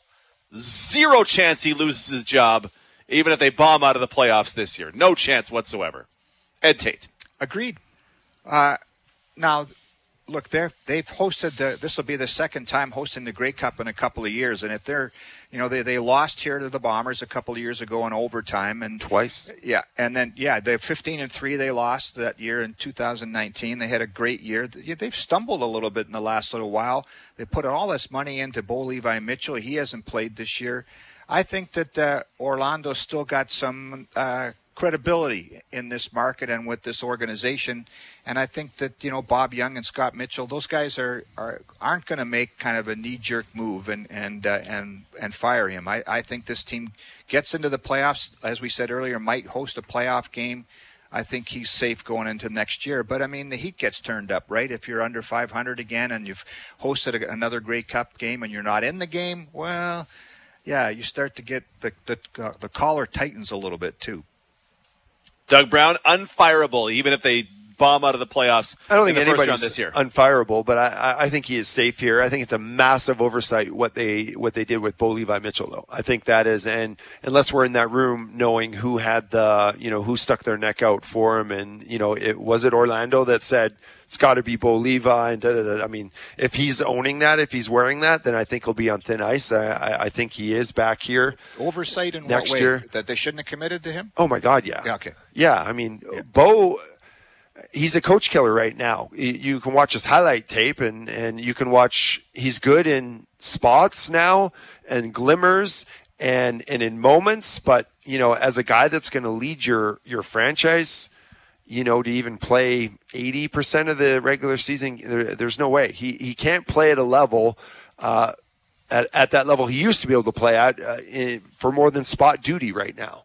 And that set this organization back. The fact that they went all in to get him and put their quarterbacking hopes on his shoulders. I mean, that's why they're 5-7 right now, the way they are. That's why they're situated the way they are, because they made a massive evaluation mistake on Bo Levi Mitchell. Yeah, and I mean, Orlando is the president of football operations, so there's a real good chance that it was the buck stops here, and he would take the hit or the credit for that decision. Doug says not quite unfireable, but I think we all kind of agree he's on fairly solid ground here at the very least. He's such a professional, right? And he's got such his football acumen, and he's very well respected and revered throughout the league. Yeah, and if Hamilton did fire him, he'd have a job in about 8 seconds. Yeah, a very high-profile job very, very quickly. It is 2:19. Ted Wyman, the Winnipeg Sun, joins us on the other side. Plus, we'll talk a little bit about what's up with Willie Jefferson. It's Princess Auto, Blue Bomber football on 680 CJOB. The PC Optimum members-only event is here with great savings and more points for our VIPs. This week only, members can earn more than 500,000 points. That's $500 back in points. Only at Real Canadian Superstore. Offers end September 20th. See Fly for details. Summer is coming to an end. For those experiencing homelessness, it means a difficult time of year is coming. One where folks need to make sure they have a warm place to seek shelter, to eat, and to sleep. Siloam Mission provides all of these, along with other services vital to one's recovery. If you have clothing or food you can donate, Siloam is accepting donations Monday to Saturday from 8 to 4 at their shipping and receiving doors on Henry Street, or visit siloam.ca/donate to give online. Your support helps change lives. Rainbow Stage's Season of Love continues this fall with Afterlight at the Franco-Manitoban Cultural Centre. Afterlight is a batty new musical written by and starring Rainbow Stage favorites Sharon Bajer and Duncan Cox. You will devour this biting comedy opening September 21st. Afterlight at the Franco-Manitoban Cultural Centre. Book your tickets now at rainbowstage.ca. You deserve a mattress that's as good for your sleep as it is for the planet. Introducing the new 14-inch Simba Hybrid Green, Sleep Country's most sustainable and luxuriously comfortable mattress. Crafted with renewable and biodegradable materials, it's 100% recyclable. Now you can sleep on a cloud of comfort, knowing your mattress supports both you and the environment. Available exclusively at Sleep Country at an introductory price. Sleep well, stay well, Sleep Country. News and information is more important now than ever. CJOB is working for you, getting the answers your family needs and bringing you into the conversation. 680 CJOB, Winnipeg's news, today's talk. Winnipeg Blue Bomber football on 680 CJOB. The pregame show is brought to you by Olympic Building Center, where you build with confidence. 1, 2, 3, 4, 5, 6, 7, 8, 9, 10, 11, 12. A big number for this game is 38. Bombers quarterback Zach Collaros is on pace for 38 touchdown passes this season. Project the stats from his 12 starts over a maximum of 17 games, and you get 4,400 yards, 38 touchdowns, and 14 interceptions. Each one of those would be more than what he put up last season when he won his second straight MOP award. Voter fatigue will not be an acceptable answer when it comes time to nominate this year's award candidates. Pre-game show live from Hamilton, brought to you by Olympic Building Center. Tackle all your at-home projects with Olympic Building Center. We asked you for your Jeff Reinbold stories. The texter here, Mike, says, my dad would not shake his hand at the alumni dinner. He told him to win a championship, and then he would shake his hand. Guess my dad knew he wouldn't last. Gord points out, Jeff Reinbold says he tweets in all caps due to bad eyesight. I just went to the store and got some plus 125 readers, and everything's good. He's yelling mahalo at you all the time on Twitter. It's definitely different. Another texter says, Jeff Reinbold, the antithesis to Cal Murphy. Then after Reinbold, they went back to Dave Ritchie, an absolute players coach, and in a way, a clone of Cal Murphy. It was an era of Bomber football that if you were there, you do remember. Let's welcome in our good friend, Ted Wyman, pardon me. Before I get started on today's sermon entitled, What Ted Did, Reverend Lovejoy knew it better. Ted Wyman of the Winnipeg Sun is with us. You should read everything he writes in the Winnipeg Sun, and he's nice enough to join us in every pregame show. How are you, sir? I'm doing great. Being compared or mistaken for Ed Tate is a big honor.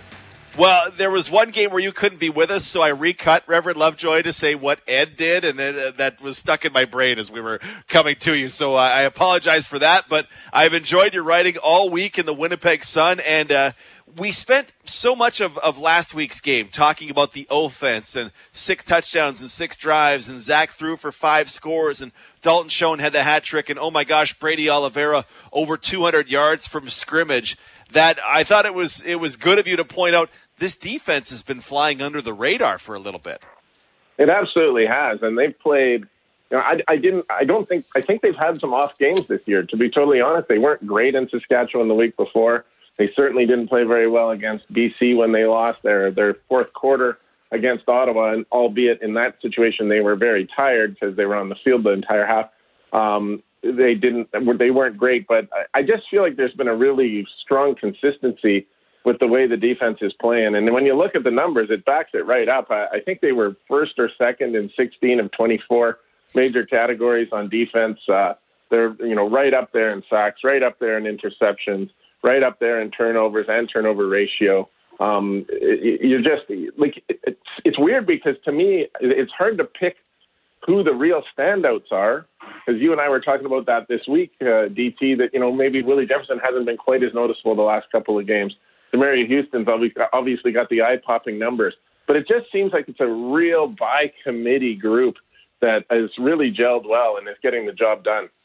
You mentioned the stats. They are number one, tied for number one in opponent offensive points, number one in net yards against per play, number one in pass yards against per play, number one in turnovers forced. They're the number one in third down turnovers, or turnovers on downs by a country mile. Number two in turnover ratio. So, Doug Brown, who do we credit for that? Ed talked about by committee. Who do we credit on this defense for that, or do you feel like this is truly a 12-man operation? Yeah, I think it's a cohesive effort for sure. I think they play very well together. I think they're very much connected, right? When the pass rush starts getting on point, when Jackson Jeffcoat came back, they started firing on another cylinder. All of a sudden, what a coincidence, the back end starts playing better, right? And getting Kyrie back in the linebacker mix. And I think now that they're healthy and they're resembling, they got the usual suspects and the characters playing in the spots that we're accustomed to seeing at. I think it's been a greater return to form for this defense. If things are going real well. Let's talk about Willie Jefferson for a second. No sacks in his last 6 games.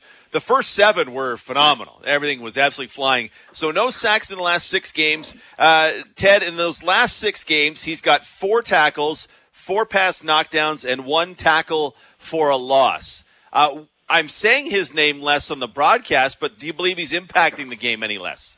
I don't think he's impacting it any less, and I think that's, a lot of times you and I know you're a stats guy, I'm a stats guy, and we'll pull those out for coaches and players in the locker room, and guys just say those stats don't mean anything. And in this case, I think that is the truth. A defensive end can certainly impact the game in a lot of ways without getting those sacks, and I think Willie Jefferson is a perfect example of that.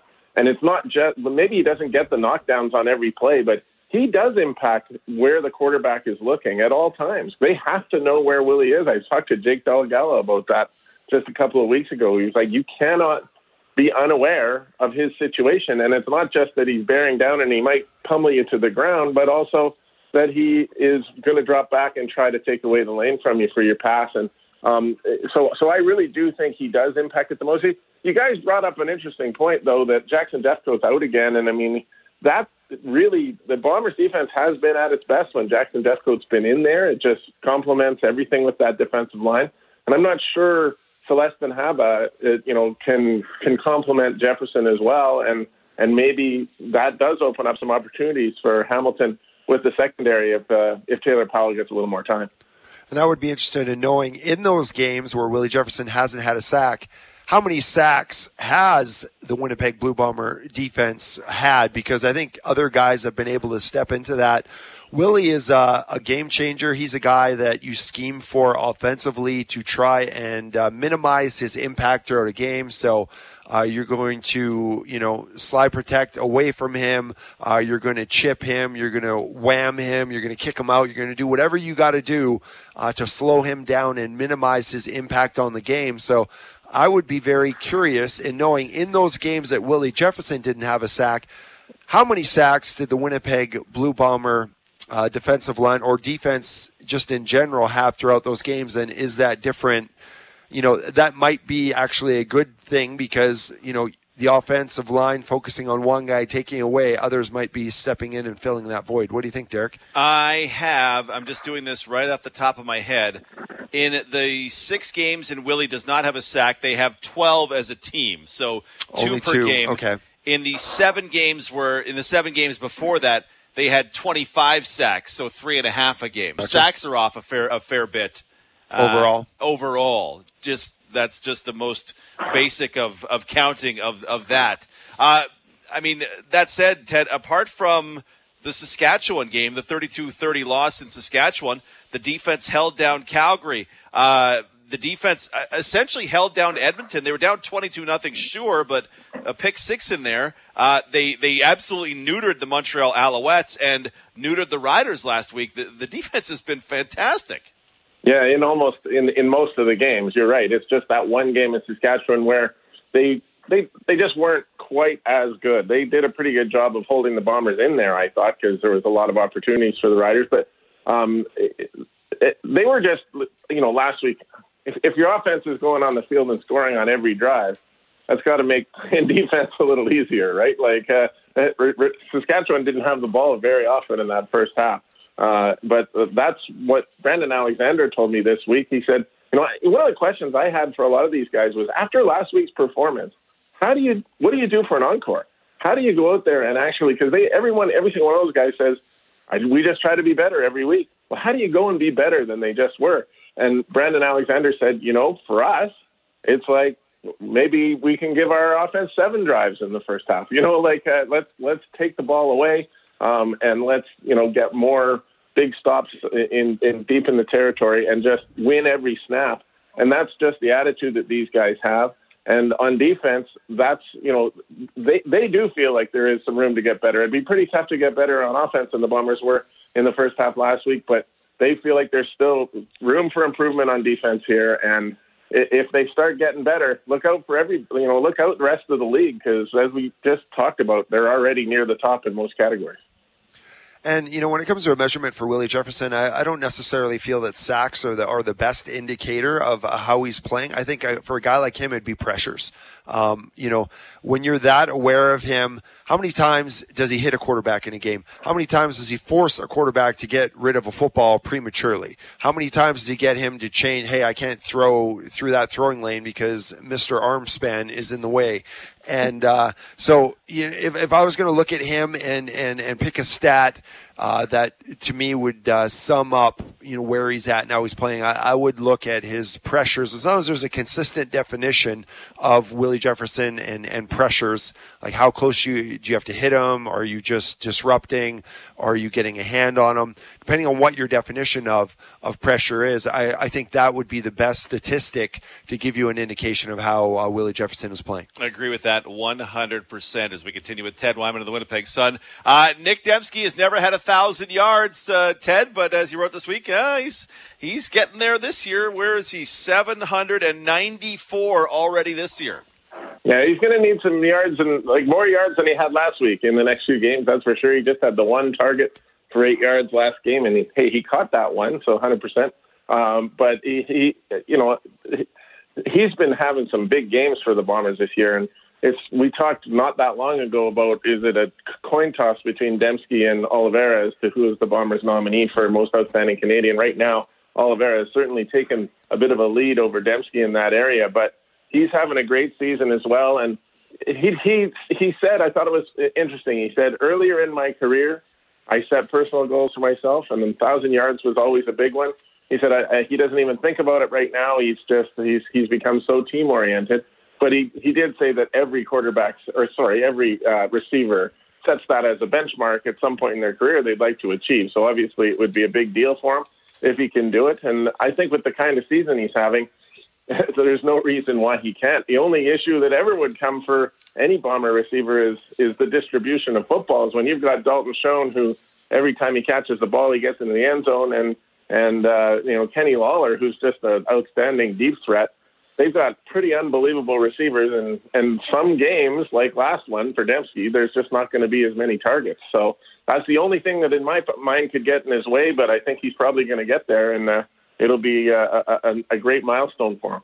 Yeah, 50 catches and 5 touchdowns already this season for Dembski, a career year after a career year last year. He is an incredible weapon in this offense, which is just overloaded with weapons. You should read everything Ted Wyman writes in the Winnipeg Sun. He joins us in every pregame show. Thank you, brother. Enjoy the game. All right. Have a great one, guys. Ted Wyman, Winnipeg Sun, with us in the pregame show. We'll do the injury report for Dr. J's new men's sexual health clinic. Need to perform better in the bedroom? Visit the top-rated doctor on Google. See Dr. J at BuenafeClinic.com. Jackson Jeffcoat is the big news this week. Getting the week off, as you heard Coach O'Shea in his coach's comments earlier on say, it's a preventative measure.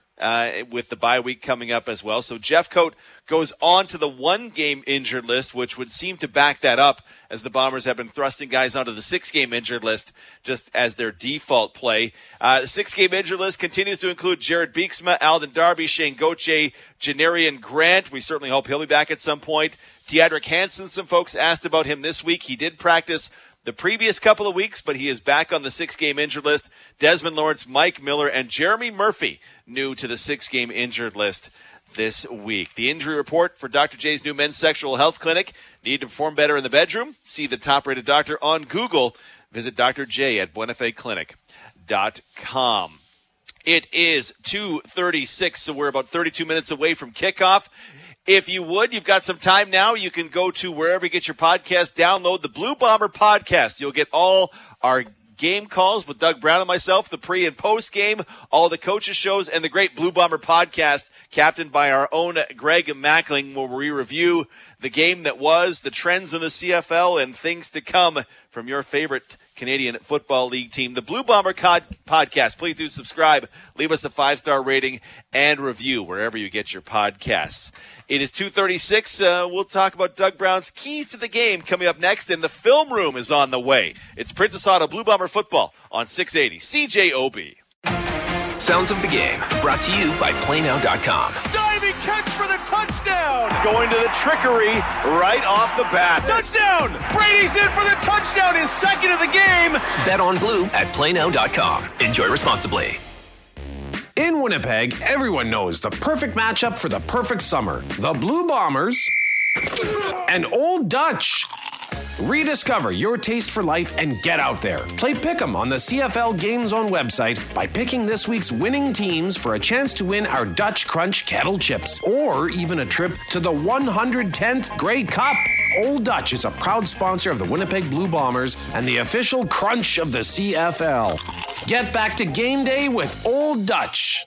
For advice you can trust and service you can count on, Star Building Materials is the perfect partner. For over 65 years, Star Building Materials has been the chosen partner for the best builders, largest contractors, or anyone with a project in mind. Star has one of the largest delivery fleets, servicing Manitoba and all of cottage country. With their decades of industry knowledge and experience, and the largest lumberyard in Manitoba, the perfect partner for your next project is Star Building Materials. Visit starbuilding.ca. Are you noticing that it's getting harder and harder to pay down your debt? And even though you've taken steps to reduce your spending or work more hours, it still doesn't make a difference. Not every debt problem can be solved on your own. Sometimes all you need is a little bit of guidance. I'm Vicki Dole, a licensed insolvency trustee at BDO, right here in Winnipeg. Whatever your financial situation, we can offer practical solutions for you and your family. Call 1-833-BDO-TALK or visit bdodebt.ca to book a free consultation. Bomber fans, we are 30 minutes away from kickoff on the radio home of the Bombers, 680 CJOB. Winnipeg Blue Bomber football on 680 CJOB. The pregame show is brought to you by Olympic Building Center, where you build with confidence. We're live from Tim Hortons Field in Hamilton. It's the Bombers and Ticats. This was the matchup into a bye week last season. The Bombers came here and got slapped around thoroughly. It's a matchup going into the bye week this season. No slapping required. We're hoping for Bombers to follow up the 51-point performance they put up last week against the Saskatchewan Roughriders. Top 4 scoring games in the CFL this season. Bombers 51 against Saskatchewan. Bombers 50 against BC. Bombers 47 against Montreal. And 45 against the Saskatchewan Roughriders all the way back in week number 2. The top 4 scoring performances in the league, all from this Bombers offense, so no reason to suspect that things will change in this one. Today's game brought to you by PlayNow.com. Bet on Manitoba, and we'll just take a brief look at PlayNow.com, although I'm in Ontario and I may get pooched on getting some of this. The Bombers come into this game a 7-point favorite, which I don't even know if that accurately reflects. At their best, the Bombers could win this game by 40, but it's just a matter of, can you do it 2 weeks in a row? And I don't, Doug Brown, know what goes into that, but it doesn't seem to happen often 2 games in a row for any team. So what's a reasonable expectation for tonight? It's my mic. There we go. I think the best predictor of future behavior is always past behavior, and this game has been notoriously difficult for the Winnipeg Blue Bombers, even more so when they're coming off all-time great performances like we saw last week. I think that's impossible to replicate. So it's going to take some master motivation to get this football team super dialed in here on the road. After, you just have to hope there wasn't too much patting yourself on the back last week. I suspect that is actively discouraged by the various coaches and staff. And we heard Jamarcus Hardwick talking about it earlier in the pregame show about he's got other guys that will keep him in line if he ever gets a little too big. So the Bombers a 7-point favorite, the total 49. I want to see which one of these appeals to you most, Doug Brown. Which one of these would you most readily take the over on? Zach Collaros, 264.5 yards passing. Brady Oliveira, 83.5 yards rushing. Kenny Lawler, 71.5 yards receiving. Dalton Schoen, 65.5 yards receiving. Nick Dembski, only 55.5 yards receiving. Which one appeals to you the most? Just this is first level thought. Just based on the way he's playing right now, I'd probably say 83 yards for Brady Oliveira. The way he's been rushing in successive weeks right now, I think he's getting stronger and stronger. I think the offensive line loves blocking for him, and it just shows what we're seeing on the football field. I think that is trending upwards, so I'd go with the over 83 with Brady Oliveira. Which it's a big number, but the way he's running the ball last week, unstoppable the offense was. Yeah. The check down pass that Collaros throws him. I'm scrambling about. I'm just going to flip it to Brady. He just turns around, steamrolls into the end zone. Literally watching interior runs where there's no one touching him till he's 10 yards down the field, and you go, well, he's going to get 5 yards more when he mows over the safety at the end of this run. And it's just, again, we talked about this earlier in the pregame show. We gave so much love to Collaros and the receivers and Brady last week. This offensive line is just at its peak this season with the holes they're opening and the protection they're providing. Yeah, and it seems to just build and build on top of each other. So it's interesting when you're a defense facing this football club. What do you want to emphasize on taking away when you're facing the Winnipeg Blue Bombers? They can beat you in so many ways. They're so versatile. They're so balanced in terms of being able to pass and spread the ball around and run it as well. So what are you taking away? We've seen teams try to emphasize on taking away Kenny Lawler. That's worked to some degree because it's frustrated Zach Collaros, who really at times forced the ball into his number one receiver. But they've been a very successful team in the fact that so many guys here can get it done. They're so multidimensional in terms of their weaponry. Let's do the keys to the game, brought to you by CG Open Road Outlet, power sports, campers, boats, premium used vehicles, and more. Visit openroadoutlet.ca. Doug Brown, what have you got for the Bombers and Ticats? First key to the game would be don't believe the hype. Do not read your own press clippings about how good you are, because that is the recipe for disaster when you take your foot off the gas pedal and think you don't have anything to prove, and that can come after an all-time historic performance. As a player, you think, well, I've arrived and things just come to me. It couldn't be farther from the truth, so do not believe the hype generated by your performance. Bye-week blues, once again, stemming to that predictor of future behavior as past behavior. This team has not traditionally played well in this game. They have not been focused on the task at hand ahead of a bye week. So they really need to be dialed in for that. And then the last one is my key to the game is just perspective. There's only 5 games left in the regular season. And, if they shorten that side, I know Mike O'Shea preaches to these guys about, hey, it's all about going 1-0. 5 games is not very many games left, and there is still a competitive race for that elusive first place in the Western Division.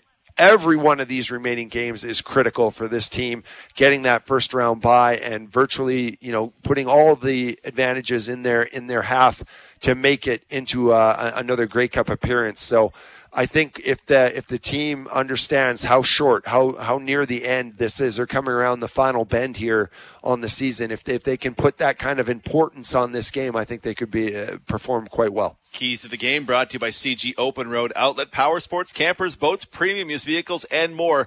Visit openroadoutlet.ca. We're 22 minutes away from kickoff. Want to welcome in all of our fans, wherever you might be, in Winnipeg, across Manitoba, even you, Judy, in Saskatchewan. I know you're a convert.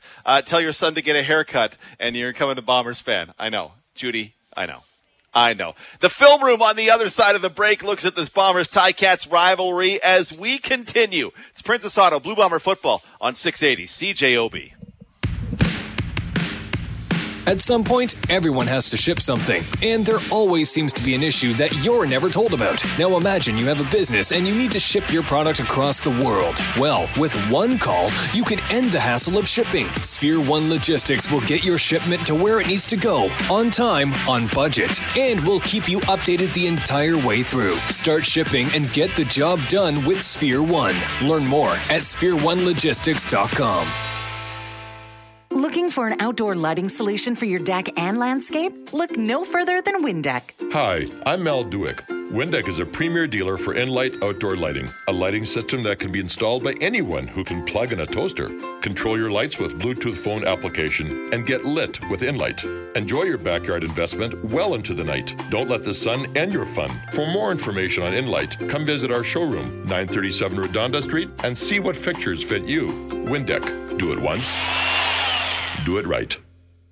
Healthier living starts with Vita Health Fresh Market. Reduce sugar, but not taste, with Healthy Lifestyle's Smart Sweetener from Innotech Nutrition. It's 4 times sweeter than sugar, non-GMO, and free from gluten, dairy, and artificial ingredients. This prebiotic sweetener is great for keto diets, made with quality stevia leaf and naturally occurring sweet fibers from cane and chicory. Healthy Lifestyle's Smart Sweetener is on sale now at Vita Health Fresh Market, empowering people to lead healthy lives with 6 Winnipeg locations or at myvita.ca. September 17th on Global. Everyone's forgotten who runs this rally. Academy Award winner Kevin Costner. This ain't checkers, son. This is chess. Stagnation is death for a town, and the Duttons are the ones killing it. I'm gonna buy your ranch and pull down every fence. I don't regret one sin I've committed. It's the one I'm about to commit that worries me. Mess with my family. I will chop your family tree down. Yellowstone. Season 1 broadcast debut Sunday at 7:30 on Global. Also available on Stack TV. Winnipeg Blue Bomber football on 680 CJOB. The pregame show is brought to you by Olympic Building Center, where you build with confidence.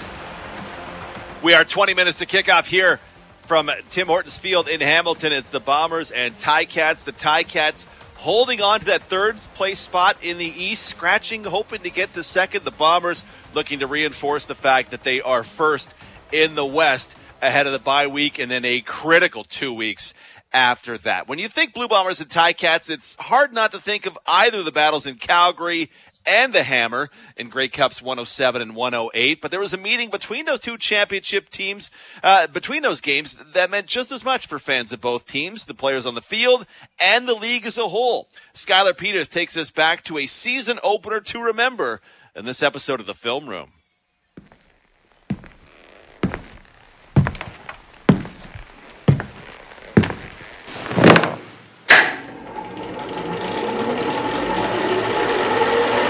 I'm Skylar Peters. Welcome into the Film Room. Fans of the Canadian Football League know not to take our brand of sport for granted. There have been challenges in the past threatening organizations and the league as a whole. But no one could have foreshadowed what the COVID-19 pandemic would do to this great league. A canceled 2020 season and the start of the 2021 campaign delayed. Many thought, if this league doesn't play for 2 straight years, we may lose our national pastime. So on August 5th, 2021, the eyes of a nation were on the Hamilton Tiger Cats and the Winnipeg Blue Bombers, just like they were in the 2019 Grey Cup game, the most recent CFL game to that point, 620 days prior. Bomber fans had to wait nearly 30 years before that victory in Calgary brought them another championship, and it felt like another 30 before the banner could finally be unfurled at IG Field. You hear the crowd here at IG Field. They're standing and they're applauding as the Grey Cup Championship banner has been unveiled. Nearly 30,000 rowdy fans at IG Field hungry for football. And Jeremiah Masoli was apparently pretty hungry too. Forced to watch Grey Cup 107 from the sidelines after an ACL injury earlier that year in his first game action in 720 days. Pressure comes. He goes long down the left side, and it's caught for a touchdown. Ackland. Two beautiful deep balls from the Hamilton signal caller on that drive put the visitors in front 6-0. Both of those coming down the Ticats sideline. So when Winnipeg's number 8 got the ball in his hands, he felt the need to show off to the fans on the east side of IG Field as well. So now he takes off and look close down the sideline, and there goes Dembski. All it takes is one big play, man, and this offense is explosive. Collaros back to pass. Lots of time. Great protection. Moves to his right now. Collaros throws. He's got a man in the end zone. Kenny Lawler, touchdown. Blue Bombers, first of the season. Tyler Krapinga's convert would give Winnipeg the lead, and they didn't intend on looking back. After that, the offense seemed to get in a little groove, and we started moving the ball a little bit. And not just the offense either. 1st and 10. Jeremiah Masoli calls for the ball. Drops back to pass. Pressure coming. Willie Jefferson intercepts. And that was a result of the pressure by Steve Richardson. The big man interception. I really just kind of retraced my steps, and then he kind of just threw it and didn't know I was going to be there. And it was just a good play by me. We've seen Willie Jefferson do that quite a few times in a Blue Bomber uniform. And that ball hawking ability comes as a byproduct of his pass rushing. Especially when I'm getting double teamed to the quarterback's throwing side, which, most of the time the boundary. So I'll get double teamed, trying to get around the edge. If I can't get around the edge, I'm trying to get back to the line of scrimmage to get in the quarterback's throwing lane. Winnipeg's defense would continue to stifle Masoli and the Tabbies for the rest of the first half, but the guys on offense had another major in them. Collaros drops back to pass and goes long for Kenny Lawler in the end zone, and he makes the catch for the touchdown. Second touchdown pass of the game to Kenny Lawler, and the Bombers take a 13-6 lead. The defense would continue a masterclass in the second half, forcing a Hamilton safety, and Krapinga would add 3 more with the only field goal of the night. Final, Bombers 19, Ticats 6. The kind of game Winnipeg Blue Bomber fans have come to appreciate over the years. And with Andrew Harris serving a suspension to start this season, it was the new kid on the block, Brady Oliveira, helping bleed the clock out with some impressive runs. I'm living a childhood dream right now. You know what I mean? I used to go to games here when I was a kid, sitting in those stands, watching the Bombers play. And now that I'm able to experience it, have my first career start in the home opener, running out of the tunnel, it truly was a dream come true. Like Masoli, Oliveira was coming off a long wait to get back to football, injuring his ankle just 2.5 games into his CFL career in Week 3 of 2019. So you could consider the 2021 season opener a bit of a coming-out party for the Winnipeg native. I started feeling a lot more comfortable around, the second quarter, middle of the second quarter. Things were starting to slowing down for me, and I think, just from me, running physical, over and over again, they didn't want to come in and tackle us. Whether it was Jefferson's pick or the bully ball played up front by the guys on the O-line, this game was won in the trenches. And they showed up. We got after their quarterback very well, and we ran the ball very effectively, especially when we had to down the stretch when they knew we were going to have to run it. The Bombers moved to 1-0, and a shiny new banner was finally on display in the south end zone. But August 5th, 2021 felt like a whole lot more than football.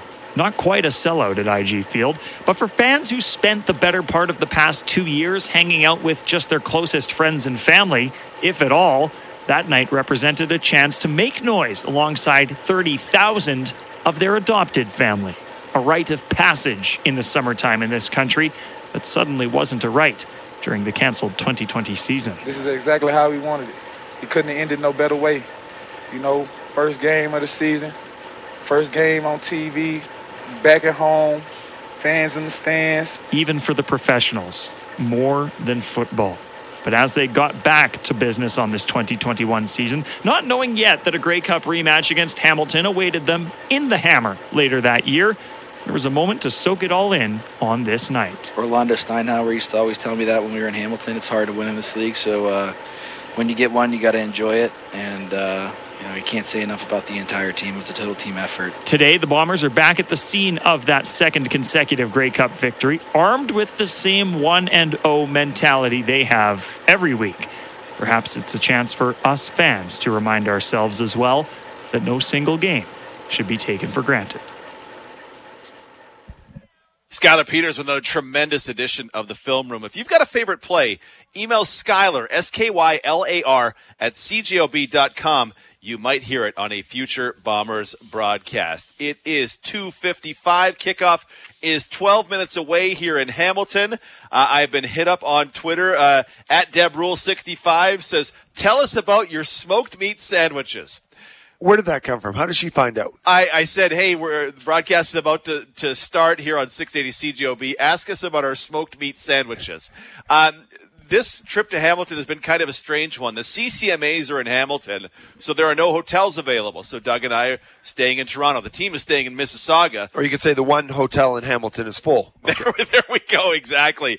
So we had to roll into town, and we were looking for something to eat, and we stumbled upon the grocery store with its own smoked meat section going hard. Straight out of the smoker. Unbelievable. It was like 2 pounds of brisket on rye. And for $7. $7. It was unbelievable. This woman behind the counter takes basically 2 handfuls of brisket and plops it down. And I thought, did I just commit myself to a $25 sandwich from a grocery store? $7. Best thing that's ever happened to Hamilton to me. What was that grocery store's name again? Metro. It was it was highly recommended. They had a Starbucks in there too. It was fancy. By the way, we ran into Brian Cole's parents. Bombers linebacker, special teams ace Brian Cole as he runs onto a field. Tailgating. Yeah. In Hamilton. We saw 2 fearless white 41 jerseys, and when you see a special teamer's jersey, you go, this might be his parents. His dad is very proud. His dad listens to us on CJOB. We're happy to meet him, and saw his mom. She was waiting by the facility, so I didn't really feel like I should interrupt her and introduce myself. But Brian Cole doing a great job for the Bombers on special teams, getting more reps on defense every game, and looking for a big performance today. 10 minutes to kickoff here in Hamilton. We'll break for the news on the other side. Player intros and kickoff, and the Bombers with a win going into the bye week, he said with his fingers crossed. It's Princess Auto, Blue Bomber football on 680 CJOB. You've been listening to the pregame show brought to you by Olympic Building Center, where you build with confidence on 680 CJOB.